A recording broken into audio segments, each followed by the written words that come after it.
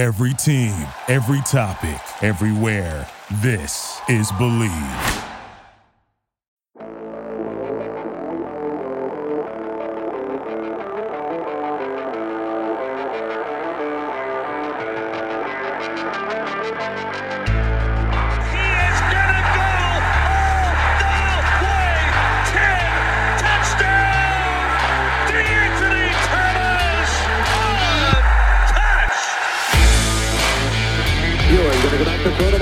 Up, looks, throws toward the corner of the end zone, and it's intercepted! Intercepted! The touchdown the ball! Down to the 35, the 40, Kenny Wings is going to score! Kenny Wings is going to score! 20, touchdown! Touchdown! Kenny Wings on the interception! The most improbable finish to the football game!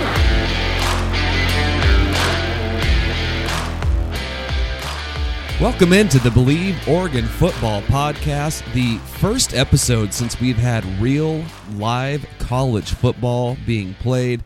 And wow, I can't help but wonder if all the love I have been showing UCLA this offseason is for naught. It's hard to know exactly how much to take away from their opening game against Hawaii this past Saturday, a Hawaii team that looks like an absolute bottom dweller.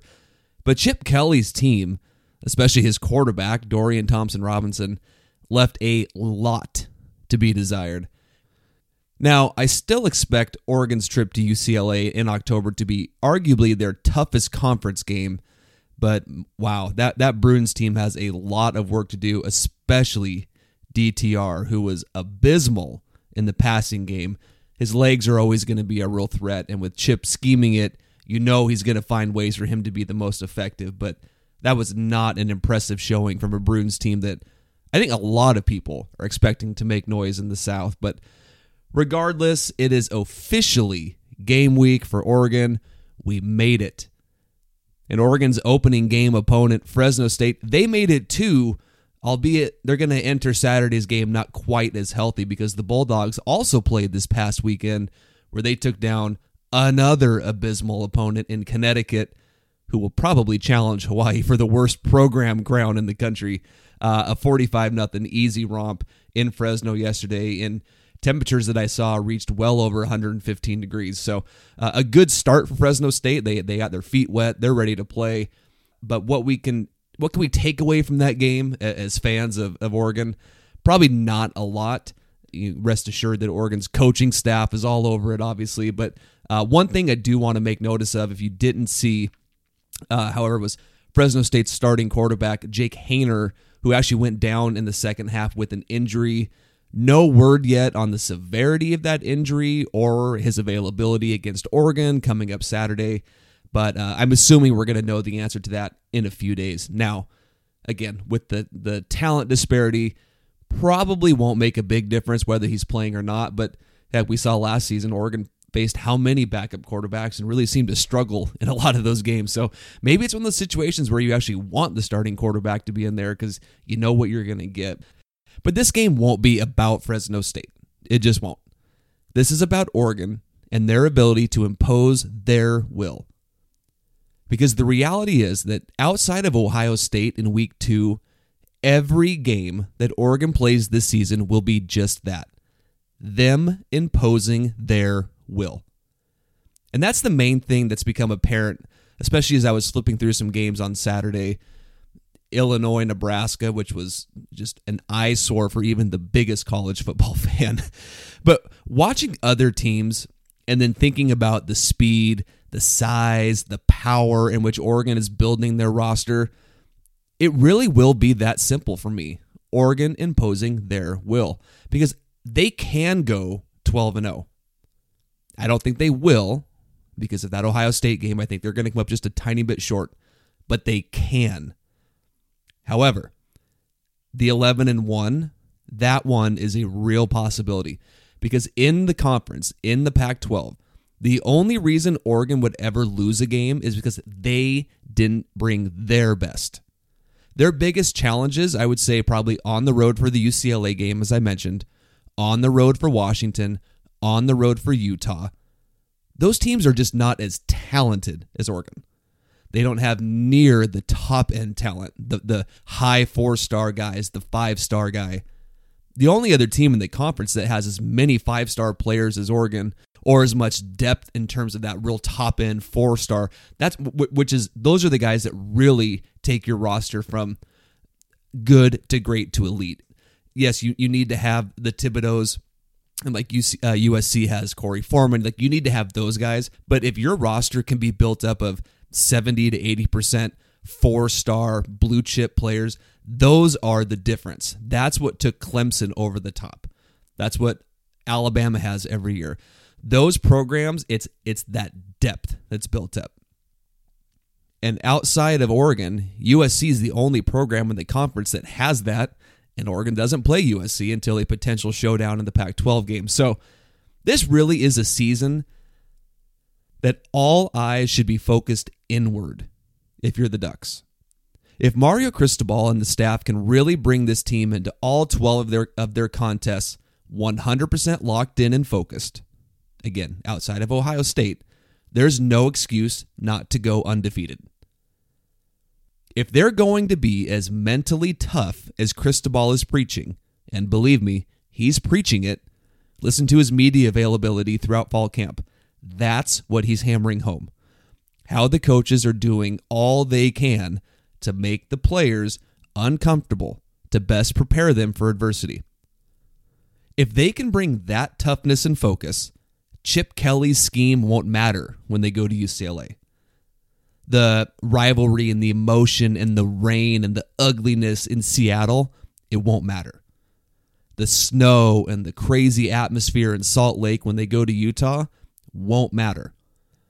If they can do that, if the Ducks can harness that uncomfortableness that they have remembering from fall camp, if they can do that and they can enter every game ready to pounce, their talent alone should take care of the rest. Then you factor in like their 2 offensive coordinators, the former head coaches, Joe Moorhead, Tim DeRuyter, their work in the fourth quarter program that they put in this year with Coach Aaron Feld and the rest of the strength staff. It all sets up this team focused, locked in, which you could tell there were large portions of 2020 where they weren't, which is understandable. A lot of teams weren't. If they can do that, 11-1 should be the floor for this team. And that work and that journey, it begins on Saturday. I can't believe it. It feels, every offseason, it feels like when the season ends in January, it feels like the season is just forever away. We as humans this year, the entire world, we have so much going on, so much distraction that in a way, it's almost like this season snuck up on us, even though it didn't. But, you wake up and you blink and it's June, and then before you know it, it's 4th of July. Now it's already the end of August, and we're here and really excited. This is going to be a very interesting season. Interesting in the best ways I just outlined. I think there's real potential for specialness for Oregon if they just go in focused. And with that, I'm really excited for our guest today. He's one of the nicest people I've ever met. Not that should matter, but it does. He's a very talented writer. He's the head man at Ducks Digest at Sports Illustrated. He's a former writer for Scoop Duck, which is how I got to know him. His name is Max Torres. Max, take my listeners through your journey. So how did you end up at Sports Illustrated? Yeah, wow, that's a loaded question for sure. So I'll try to condense my story as much as I can. But a lot of people out there know that I started with you guys at Scoop Duck about 3 years ago in 2018. For the longest time, I was a college football fan who loved following the Ducks, and there was nothing to do in the summer months. But so that kind of got me kicking around the question, how do these programs build their teams? What's the science like behind that? And that's recruiting. That's the lifeblood of any program, as the saying goes. And reached out to Justin and asked if I could, try to get involved here because I got a lot of passion for sports, and things kind of just rolled from there. Ended up at Gonzaga for college and did some sports broadcasting stuff there, a combination of writing and being on the court, holding the camera as a production assistant. And then, if you fast forward a little bit, I decided to pursue a master's degree in journalism here at the University of Oregon, kind of on a whim. It was literally the Christmas before graduation. And my parents, God bless them, were awesome enough to let me take this chance and come out to Eugene to chase the dream of becoming a sports journalist and, ultimately cover the Ducks. So kept rolling with Scoop Duck and just kept doing my thing. And then, a good opportunity fell into my lap with Sports Illustrated. And now I'm running the show at Ducks Digest. Yeah, it's fantastic. And you've been over there for a few months now and just killing it. You guys have so much content that you're putting out, but in the best way. Sometimes some places start to try to pump out a bunch of stuff and it just gets lost. But what you guys are doing over there is fantastic and really admire your work. And at the rate Justin's going, he's going to have quite the tree. He's going to have the Bill Belichick tree of reporters and writers as they come through Scoop Duck there. So it's a lot of fun. I'm very happy for your success. And so let's get into this team here now. When this comes out, we're going to be 5 days away from the season kicking off. So as a reporter, so fans can watch these press conferences after practice, but you're there. You get to watch the beginning of a lot of practices. I know this year is definitely more obviously than last year, but Mario gives you guys like 20 to 30 minutes before practice starts. What's the vibe like amongst players and coaches from your perspective? It's a really fun vibe for sure. I mean, that's one of my favorite parts of practice, I'd say, is when we get to watch the guys go through the flex period when they're stretching and you got the speakers bumping super loud music. I think that's something, that people don't get to see or hear from the outside is, being in that atmosphere. Guys are dancing around, yelling a little bit. When you take photos of them, they'll, just have that energy and pose for you sometimes, which is really, really cool, unique experience. But it's also really locked in. I mean, you don't see guys messing around, not that you'd expect to sit at the college level, hopefully you're past that at this point, but yeah, it's a fun atmosphere for sure. But, everyone is really locked in and, there's attention to detail, especially at the offensive line. I love watching Mirabal and Cristobal go through, their routines, go through drills, I'll see something and I think it'll look pretty good. And then you see Mirabal just hop on a guy and say, no, you got to be doing X, Y, Z, or Cristobal says, if you don't do this, man, we have no shot. And it's just, you can see how critical every rep is to these guys. And, it really just, it kind of hammers home the point of stacking reps, stacking days, and just trying to build momentum, all going towards the common goal, which is ultimately a national championship. The vibe very much with this team is that the Pac-12 title is great and all that, but we're ultimately aiming for something a whole lot higher. So when you get to watch the quarterbacks up close, you definitely get a different perspective. The ball sounds different when it leaves the hands of certain players. Anthony Brown will likely start next Saturday. But when you're watching them in person, is there an audible difference between him and a talent like Ty Thompson? Yeah, I don't think I've been so much focused on the sound of their throws, I guess, if that makes sense. But when I'm looking at someone like a Ty Thompson, I just feel like there's so much more zip on the ball. Like that's so evident. Like you can just tell that there's so much power built up in that arm of his.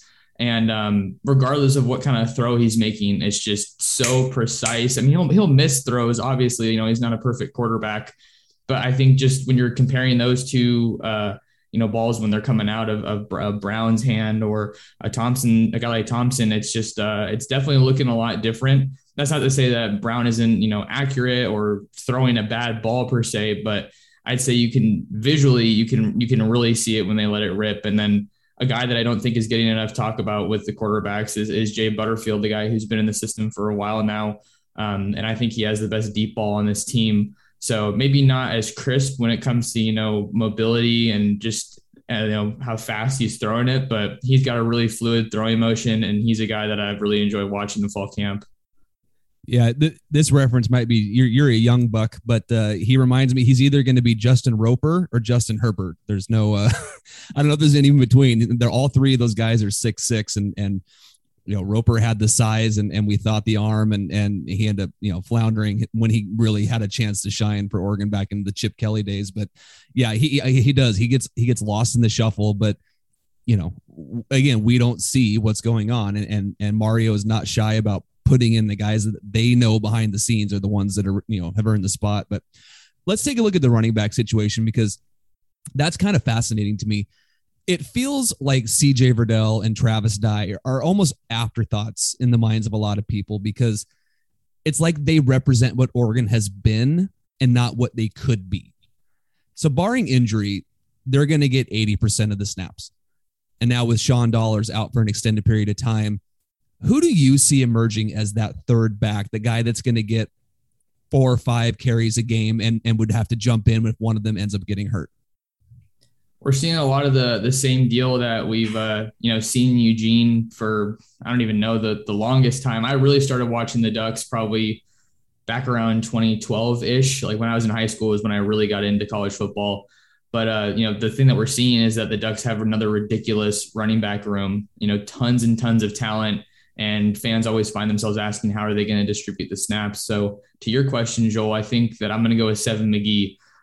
He's a guy who's definitely generated a lot of buzz, a lot of hype, especially when you consider his journey to Eugene, the fact that he's finally here. But I think he's going to be a guy that's just going to be too difficult to keep off the field. They're using him pretty exclusively at running back for right now. I talked to him last week, and that's kind of what he was telling me. He was saying, hey, I'm trying to get the running back roll down and maybe hoping for some slot work in the future. But he's just super dynamic and is just a spark plug. I mean, you could make the comparisons between Travis Dye because, they're kind of smaller backs, and Dye does a lot of really good things catching the ball out of the backfield. But this dude he just has so much, I want to say juice, electricity. The right word to describe his play style is just escaping me, but he's a really, really strong do-it-all kind of guy. Definitely does his fair share of jukes and everything, but he has the physicality that I think this offense, has branded itself on. When you see a guy of a little bit smaller stature like CJ Verdell, he's making up for that. He's hovering around the 200 mark, but he brings a pop for sure. And I think that I just really love the energy that Seven brings to the table, and his approach to the game, and how his skill set really projects in this offense. Yeah, at a practice recently, someone asked Jim Mastro, and it may have been you, Oregon's running back coach, if he could remember a player being committed to a school for as long as Seven has been. He originally committed back in 2018. Now he's finally here. He's really an incredible story due to a lot of personal things, but it also sounds like he's going to play, and he's going to play a lot. So you touched on it, like what he brings to Oregon that's so unique that they haven't had since a guy like DeAnthony Thomas. And we're not going to compare him to DeAnthony because they're not the same player, but he really does seem to bring and offer that just unique skill set that they have not had in a long time. Yeah, no doubt. It's hard to watch a guy like him and hear the intel coming out of fall camp and not get really, really excited about, what we could really see this year. I think, Jim Mastro has said that he likes to, I'm paraphrasing here, but I believe he likes to favor the hot hand when it comes to who's getting the rock out of the backfield. And just when I think of the possibilities of rotating the guy like Seven in with CJ and Travis, it's going to make it so that these defenses have to scheme and prepare very heavily for the running back position. And I think that we really didn't get to see all of what Joe Moorhead wanted, particularly in the passing game from the running backs. I mean, it also comes down to, who ends up being the quarterback, because if you get the read option game going, I mean, that just opens up a whole nother level for these running backs to get involved. And I love the burst that Seven has out of the backfield. And I also think when you're looking at a guy like him, he's not someone that's overly east-west. I think that's really important to have in your running backs nowadays, because there's too many guys that like to be flashy, and then they end up losing 5-7 yards just trying to make something happen. But I think that he's definitely a guy that can make an impact this year, and his value might not even be limited to the offense. He's a guy that we saw get some special teams work in the scrimmage that we were allowed to go to a couple weeks back at Autzen. And he just got everybody buzzing for sure. Yeah, Mastro basically let the cat out of the bag too. I think he said he didn't say that he's going to be the main punt returner, but he said he was one of probably 2 guys that will rotate through that position as well. Byron Cardwell is another guy that reminds me a lot of some of the Oregon backs in the past who as fall camp rolls along, certain names start popping up more and more, and there becomes a little bit of a buzz. And he's another guy that I'd say watch out for, because he kind of reminds me, he's got the best of both CJ and Travis, and that he's a bigger guy, probably one of the bigger on the team, him and Trey Benson, but can still move too. So he's someone I would caution fans to watch out for, as well as being able to sneak in there. Now, from a pure body type perspective, just how different is this 2021 team compared to years past? Again, you're on the field, you get to see these guys up close. Mario is an SEC guy. He's a Southern guy. He's a Florida guy. He wants those bodies. He has seen them up close. He's coached them at Alabama, and he wants them whether he has to recruit them or if he has to help build them. He's now in year 4, technically. Let's keep last year in there because it did happen. So even with last year being a wash and Aaron Feld and the strength staff not really being able to be with these guys a whole lot, is Mario's vision of that body type for his team starting to come to fruition? Absolutely. Mario's vision for this team from a physical standpoint, from a body type standpoint, is 1,000,000% coming to fruition. If you look at these guys across the board, obviously the guys who are projected to be in that first line, whether it be offense or defense, are just massive. But behind them, the guys are just as big. When you're looking at Jason Jones, for example, he's a huge guy. I believe he's around the 6'5", 330 range, 320 range. I'm looking at my roster here, so I'm kind of cheating. He's listed on the most recent roster at 6'6", 320. He's a guy that didn't play much last year, but he's someone that we're hearing a lot about in fall camp as far as someone who could get a bigger role. The staff's looking to maybe use him to spell Popo Aumavae of some reps there in the trenches, where it can get really physical, as we all know. And then the offensive line too, all these guys that are going to be coming in. You could look at maybe a Kingsley Suamataia, who has been making some noise in fall camp, who a lot of people maybe unreasonably expected to start. We don't know right now if he's going to start, but just say, take a step back. With all the offensive line guys returning, you're looking at the second unit, and these guys are huge. You got Jackson Powers Johnson, who's massive as well. Faupe has looked like he's really chiseled down. I believe he was at 400 pounds or very close when I initially saw him after he committed as a high school recruit. But that's just like you're saying, Joel, he's either bringing them in and they're already massive, or he's building them up to be at a college ready level. If you look at a guy like Ryan Walk, a former walk-on, who is absolutely holding his own against all the opponents now. Yeah, that's the thing is a guy like Walk is never going to win a measurables contest, but you can tell the coaches love him. And I'm glad you brought up Jackson Powers, because he also reminds me of the kind of guy that he comes in. He wasn't the highest rated recruit, in this class, wasn't the highest rated offensive. In fact, I think he was the lowest rated offensive lineman recruit in this class, might be the most ready to play right out the gate, both because of position where he probably, figures best as a center. And he just seems to have that it factor. Like they're going to have a hard time keeping him off the field. And I'm glad you brought up Jason Jones, because this was going to bleed into my next point, where now you follow recruiting thoroughly. You did it Scoop Duck, and you're doing so at Ducks Digest. And aside from the obvious guys, there are not many around these parts on the West Coast of the big difference-making defensive linemen. Why do you think Oregon is still struggling to land that type of guy? Now, I don't count Kayvon Thibodeau, because he's an edge player, and now he's basically moving. He's going to probably, moonlight as a linebacker for the most part. And they have a Jason Jones, who is a big guy. He fits the body type, but still wasn't. He was a 4-star, fringe 4-star player, and I know people like to say he chose Oregon over Alabama. We don't necessarily know if Alabama was even a committable offer. I mean, it's a good story and it sounds good, and he very well could be a dominant force if he puts it together. But it's just that elite 5-star defensive tackle, nose tackle, that type of guy. It really feels like that's the one area Oregon is still striking out on. Now, from your perspective, is it just because of a location factor?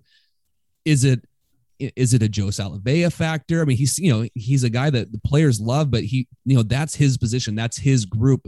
And they just can't quite get that guy. Yeah, it's a good point for sure when you think about it, especially from a recruiting standpoint. I think that they're definitely landing some solid dudes along the defensive line, but I think that we just maybe haven't seen them. We haven't given them enough time to pan out just yet. The defensive line is absolutely one of the groups that I'm most excited for this year to see who emerges behind Brandon Dorlus. I mean, I was banging the Brandon Dorlus drum, pretty early last season. Not to pump myself up, but that's a guy that I've really thought he was going to be a dude. Once they started giving him more play time. But just some of the other names that you have here, Keon Ware Hudson is a big dude from the LA area. One of the guys that started the Cali Flock movement out of modern day. And then Christian Williams from Tennessee. I think he's a guy that's going to get some pretty good snaps this year. But just from a recruiting standpoint, it's definitely a tough question to answer, because when you're looking at the pieces that are there and what a recruit might be looking at, you have the NFL production and development. You have guys like Eric Armstead and DeForest Buckner that have come through the program. Maybe recruits are looking at that and they're taking a little bit more of a "what have you done for me lately" type of deal. In a case when maybe a Kayvon Thibodeau would kind of help with some bargaining, but you have an NFL vet at coach, and clearly there's a dedication to the trenches. So, I mean, it's hard to pinpoint any particular reason, because they are going out and reaching all across the country to get offensive line talent. So maybe we just need to see some production. Maybe it's like you're saying, we just need someone other than a Kayvon Thibodeau who's kind of moving all over the place and factors in more as an edge rusher than a true, defensive lineman per se. So maybe we just need to see a little bit more of that, someone break through at Oregon. But if you're looking at the 22 class, the guys that they have in the fold right now are really strong, with Grayson Halton and Sir Mel's, kind of has that body type that you maybe would look for in a more high profile guy. And I think that the sky's the limit for him when you're looking at him, getting him in a weight program and coached up by one of the best in Joe Salavea. So I've got a lot of respect for what the defensive line is doing, but I do think that there's a little bit more to be desired there. That's a good point. Yeah, that's why a guy like Anthony Lucas in this 2022 class, I know things aren't trending well towards him, but he's the kind of guy that you have to be able to go out and land if you're Oregon and you want to truly put yourself up there. And don't get me wrong, I'm with you. I'll take every 3-star, low 4-star defensive line body from the South. I mean, because those guys they're just built differently down there. It's ingrained in them. That's why you never turn down a Jason Jones. You don't turn down a Christian Williams, because you're right. They're just, maybe they didn't come with the rankings, but they clearly are on the precipice of turning into something great. Just, we want that.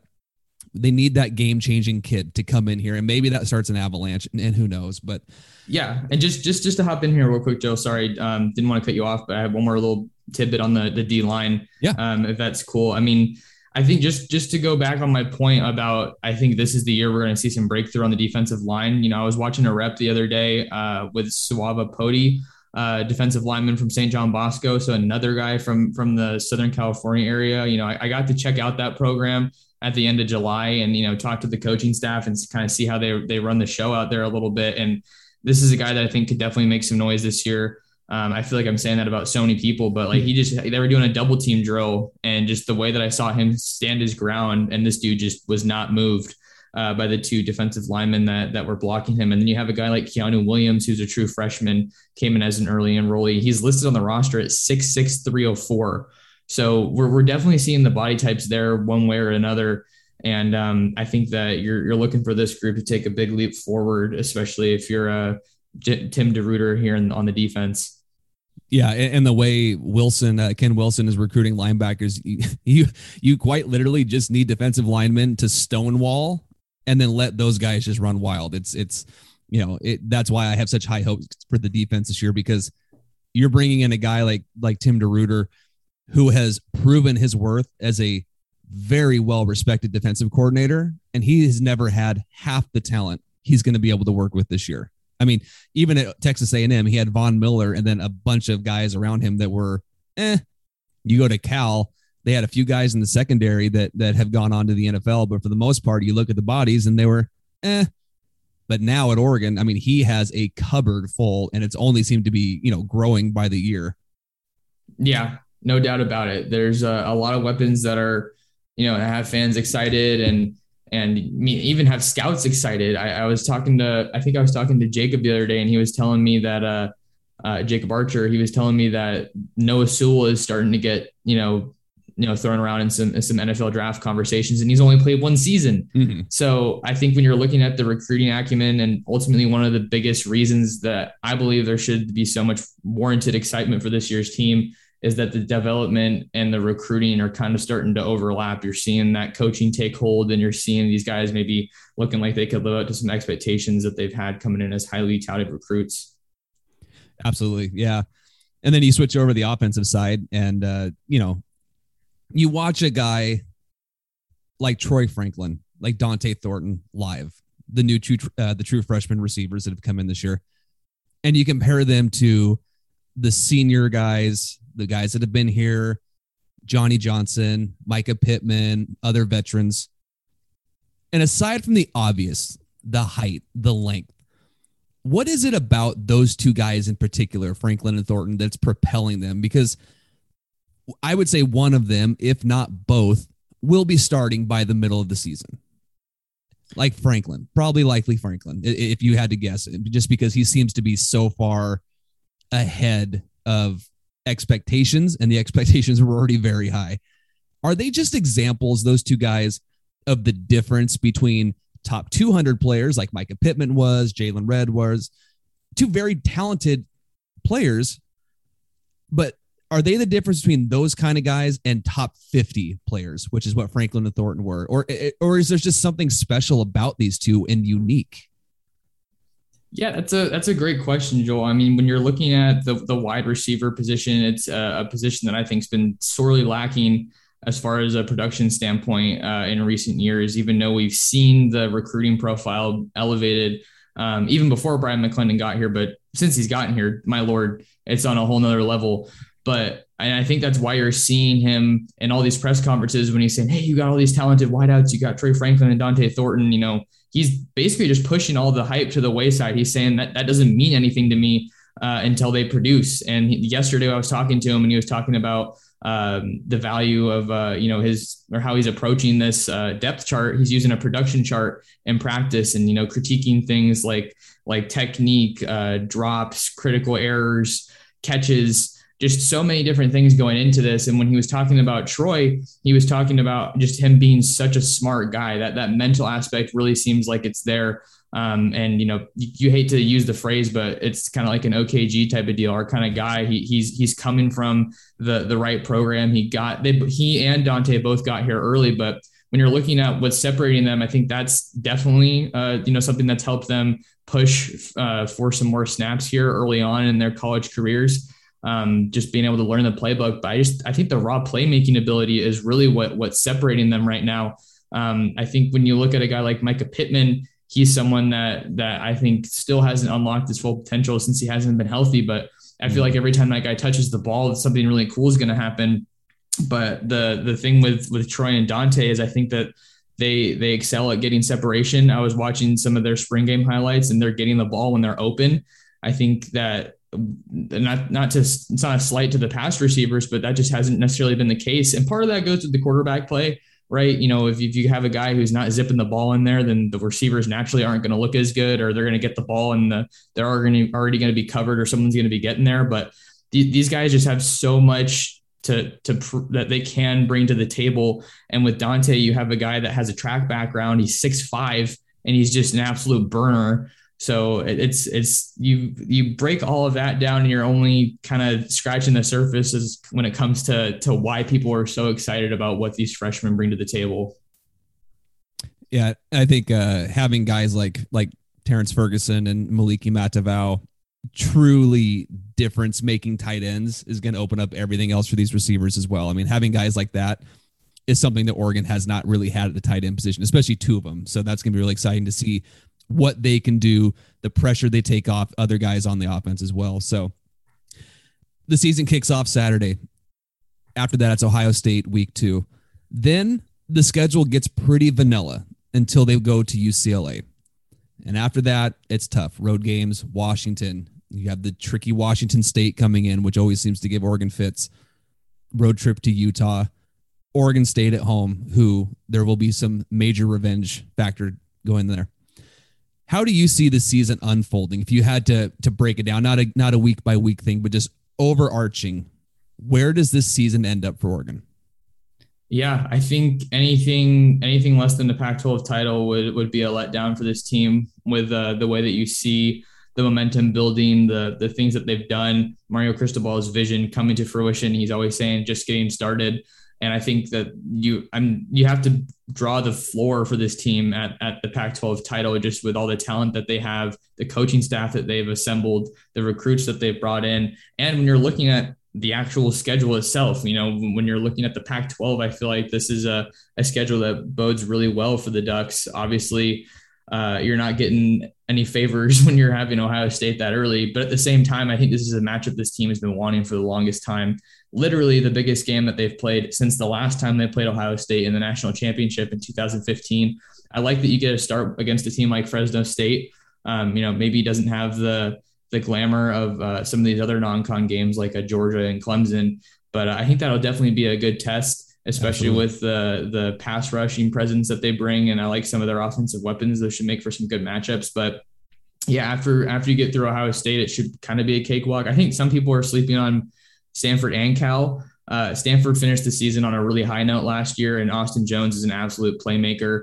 And I think even though they've been falling short of expectations, I think this is going to be a huge year for David Shaw in terms of just proving why he's, one of the better coaches in the Pac-12, I think. And Cal is starting to get things going. That UCLA matchup is going to be big. I guess I'm kind of giving you a week by week rundown.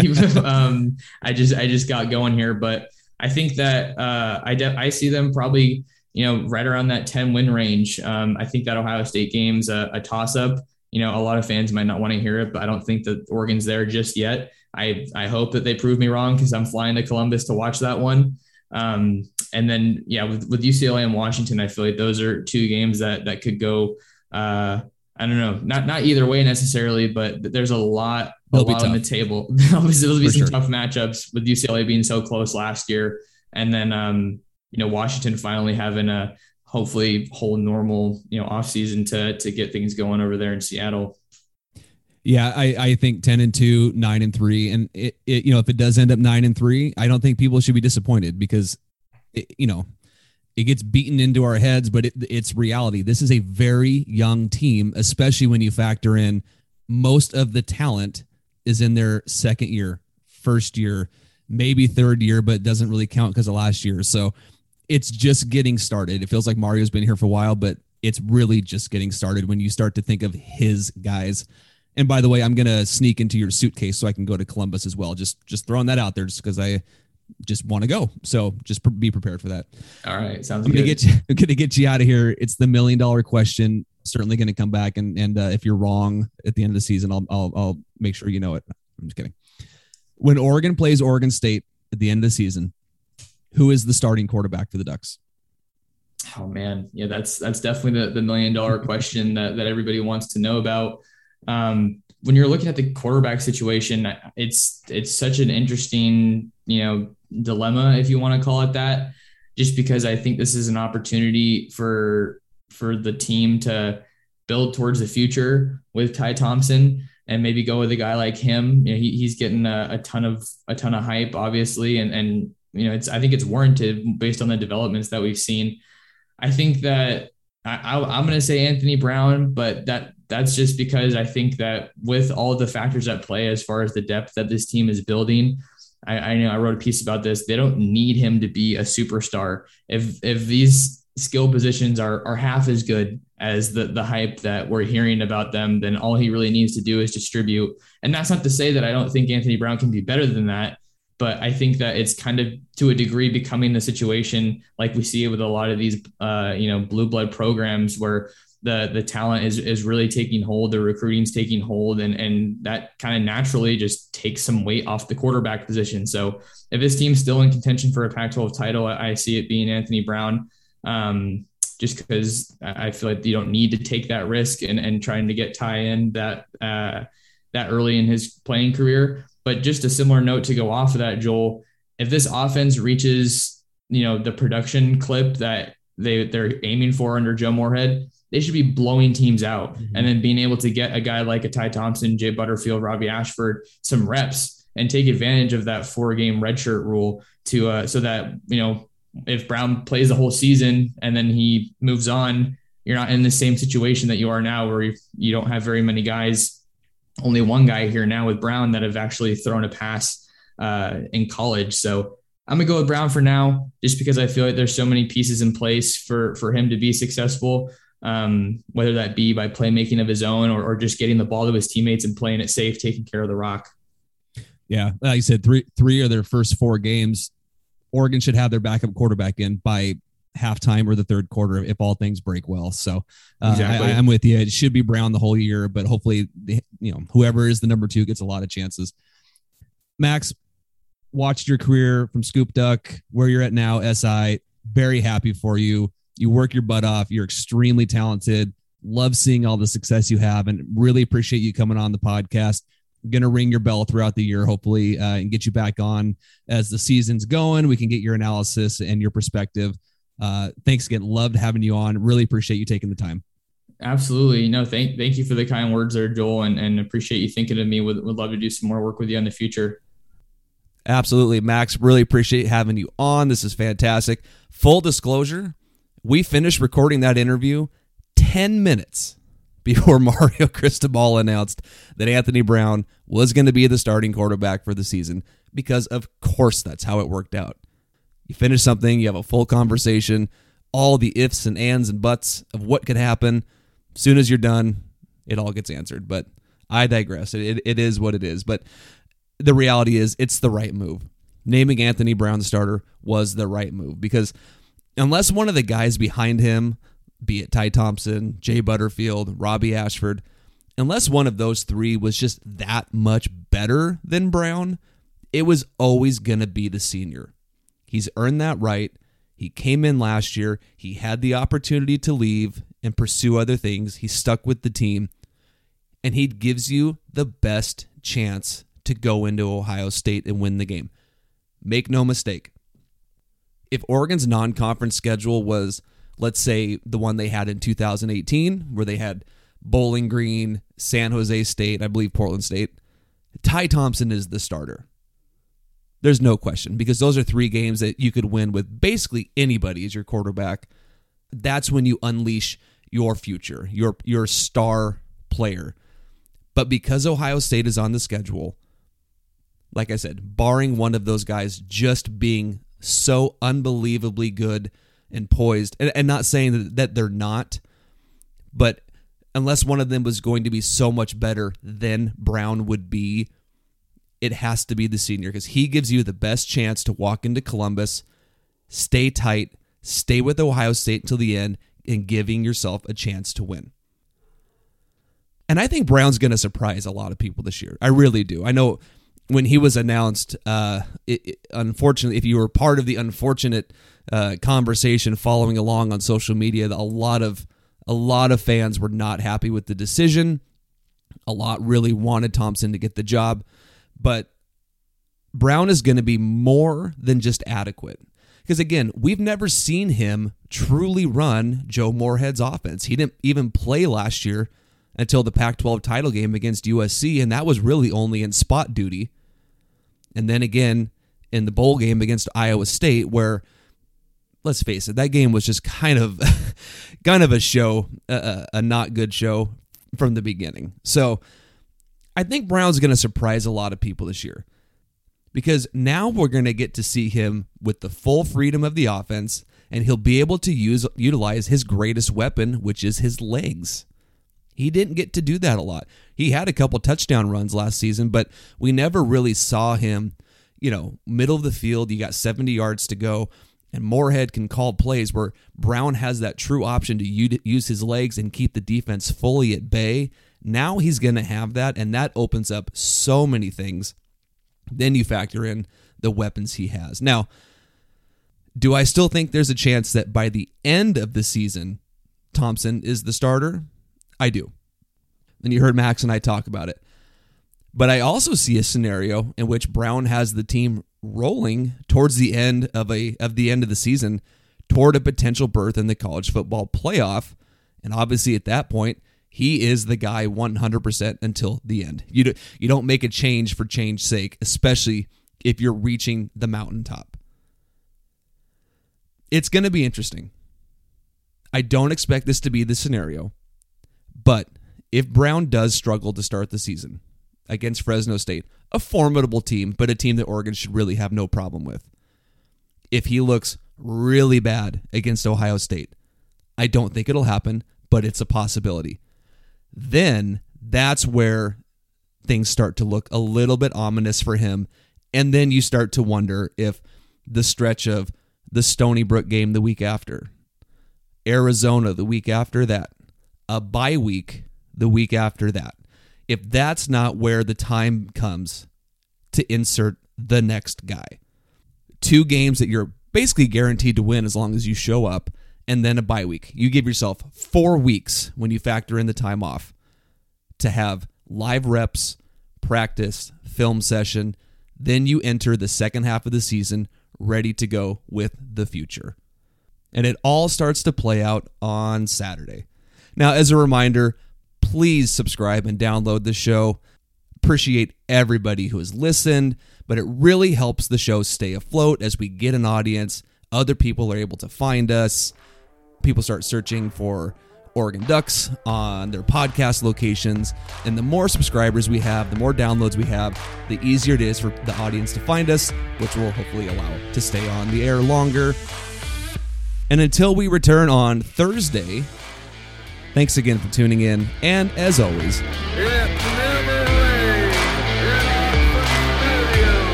Thank you for listening to Believe.